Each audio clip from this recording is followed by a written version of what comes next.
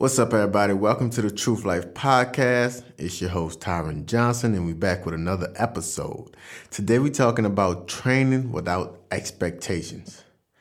Training with no expectation is what got me to the point to what I'm at today. Every step of my career, I had to work extremely hard, not knowing what I would get from it. It was tough mentally because you get so much negative feedback from society. You know, your parents won't support you, but they're also giving you that look like, you might need to get into something a little more secure. Your friends are going to straight up hit you with the fear that they have. You know, man, I don't think this is a good look for you, man. You know, I tried this and I tried that. Yeah, but you're not me, though. You know, so expect all of that whenever you trying to reach your goals and reach your dreams and all your aspirations.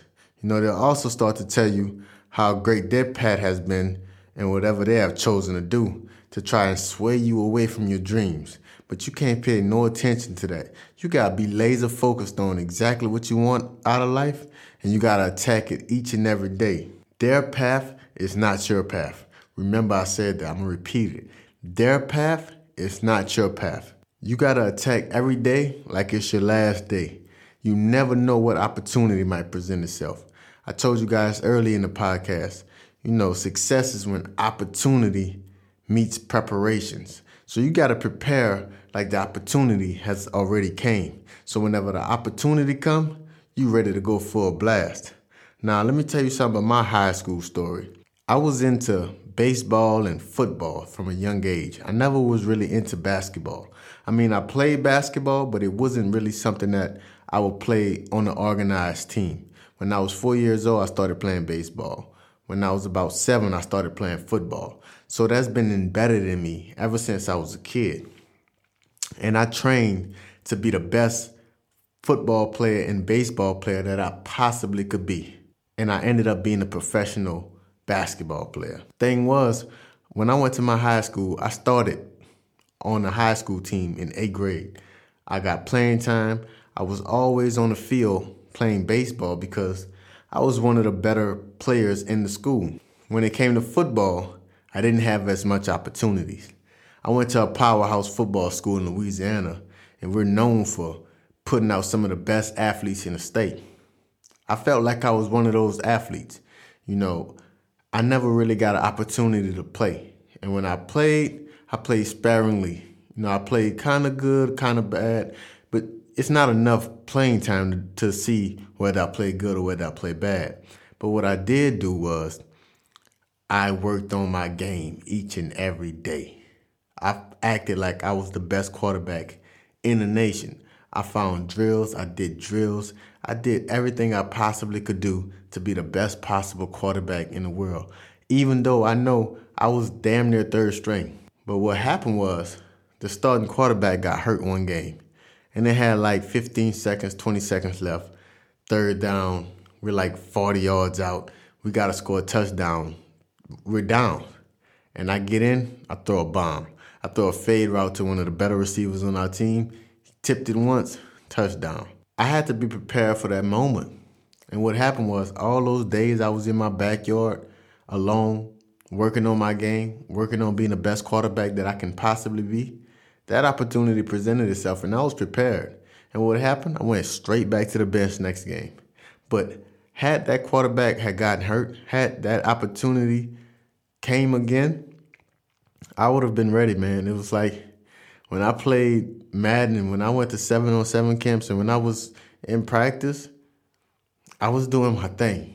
It just was a different situation. I don't want to speak on that, but it was just a different situation. But no matter what, I always prepared like I was going to be the starter. Same thing with basketball. I got cut in 9th grade. 10th grade, I was junior varsity. But I prepared like I was the starter. I got the opportunity. My junior year, we went straight to the championship. I was leading the team in scoring. I got some scholarship offers.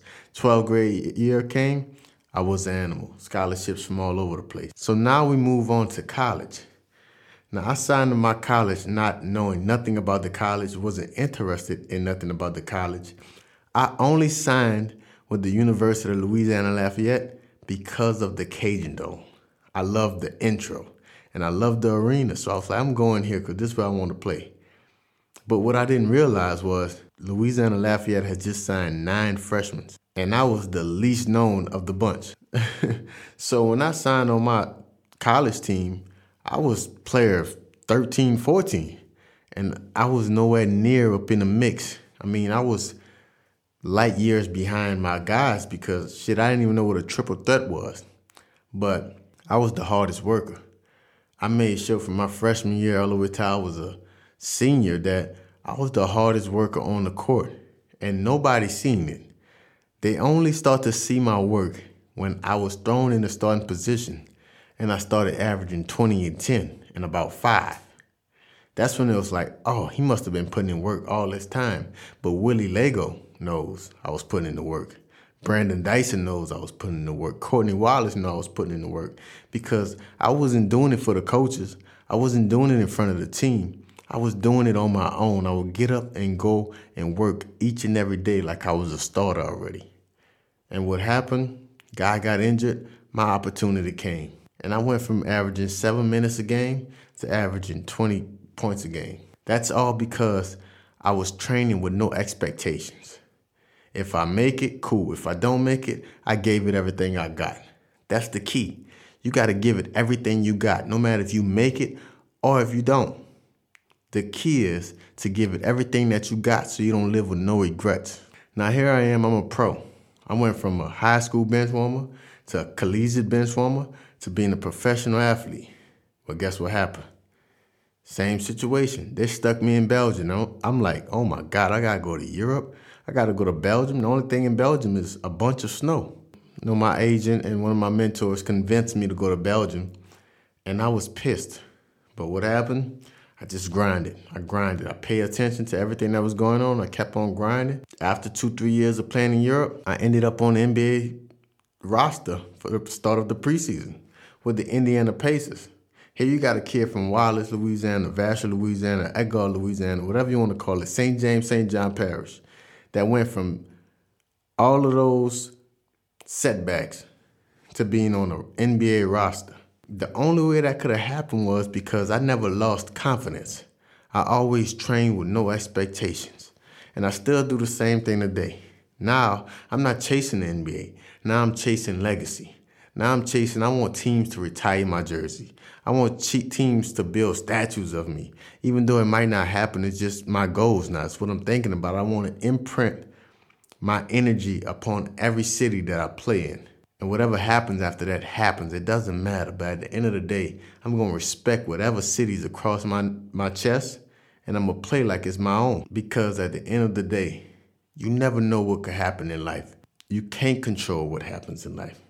But what you can control is not taking one day for granted and not taking one play for granted. Train with no expectations and get everything you deserve. Go out there and make them pay every day and live a truth life. It's your boy, Tyron Johnson. Leave a review. Share this with your friends. Somebody needs to hear this. Until next time, thank you for listening again.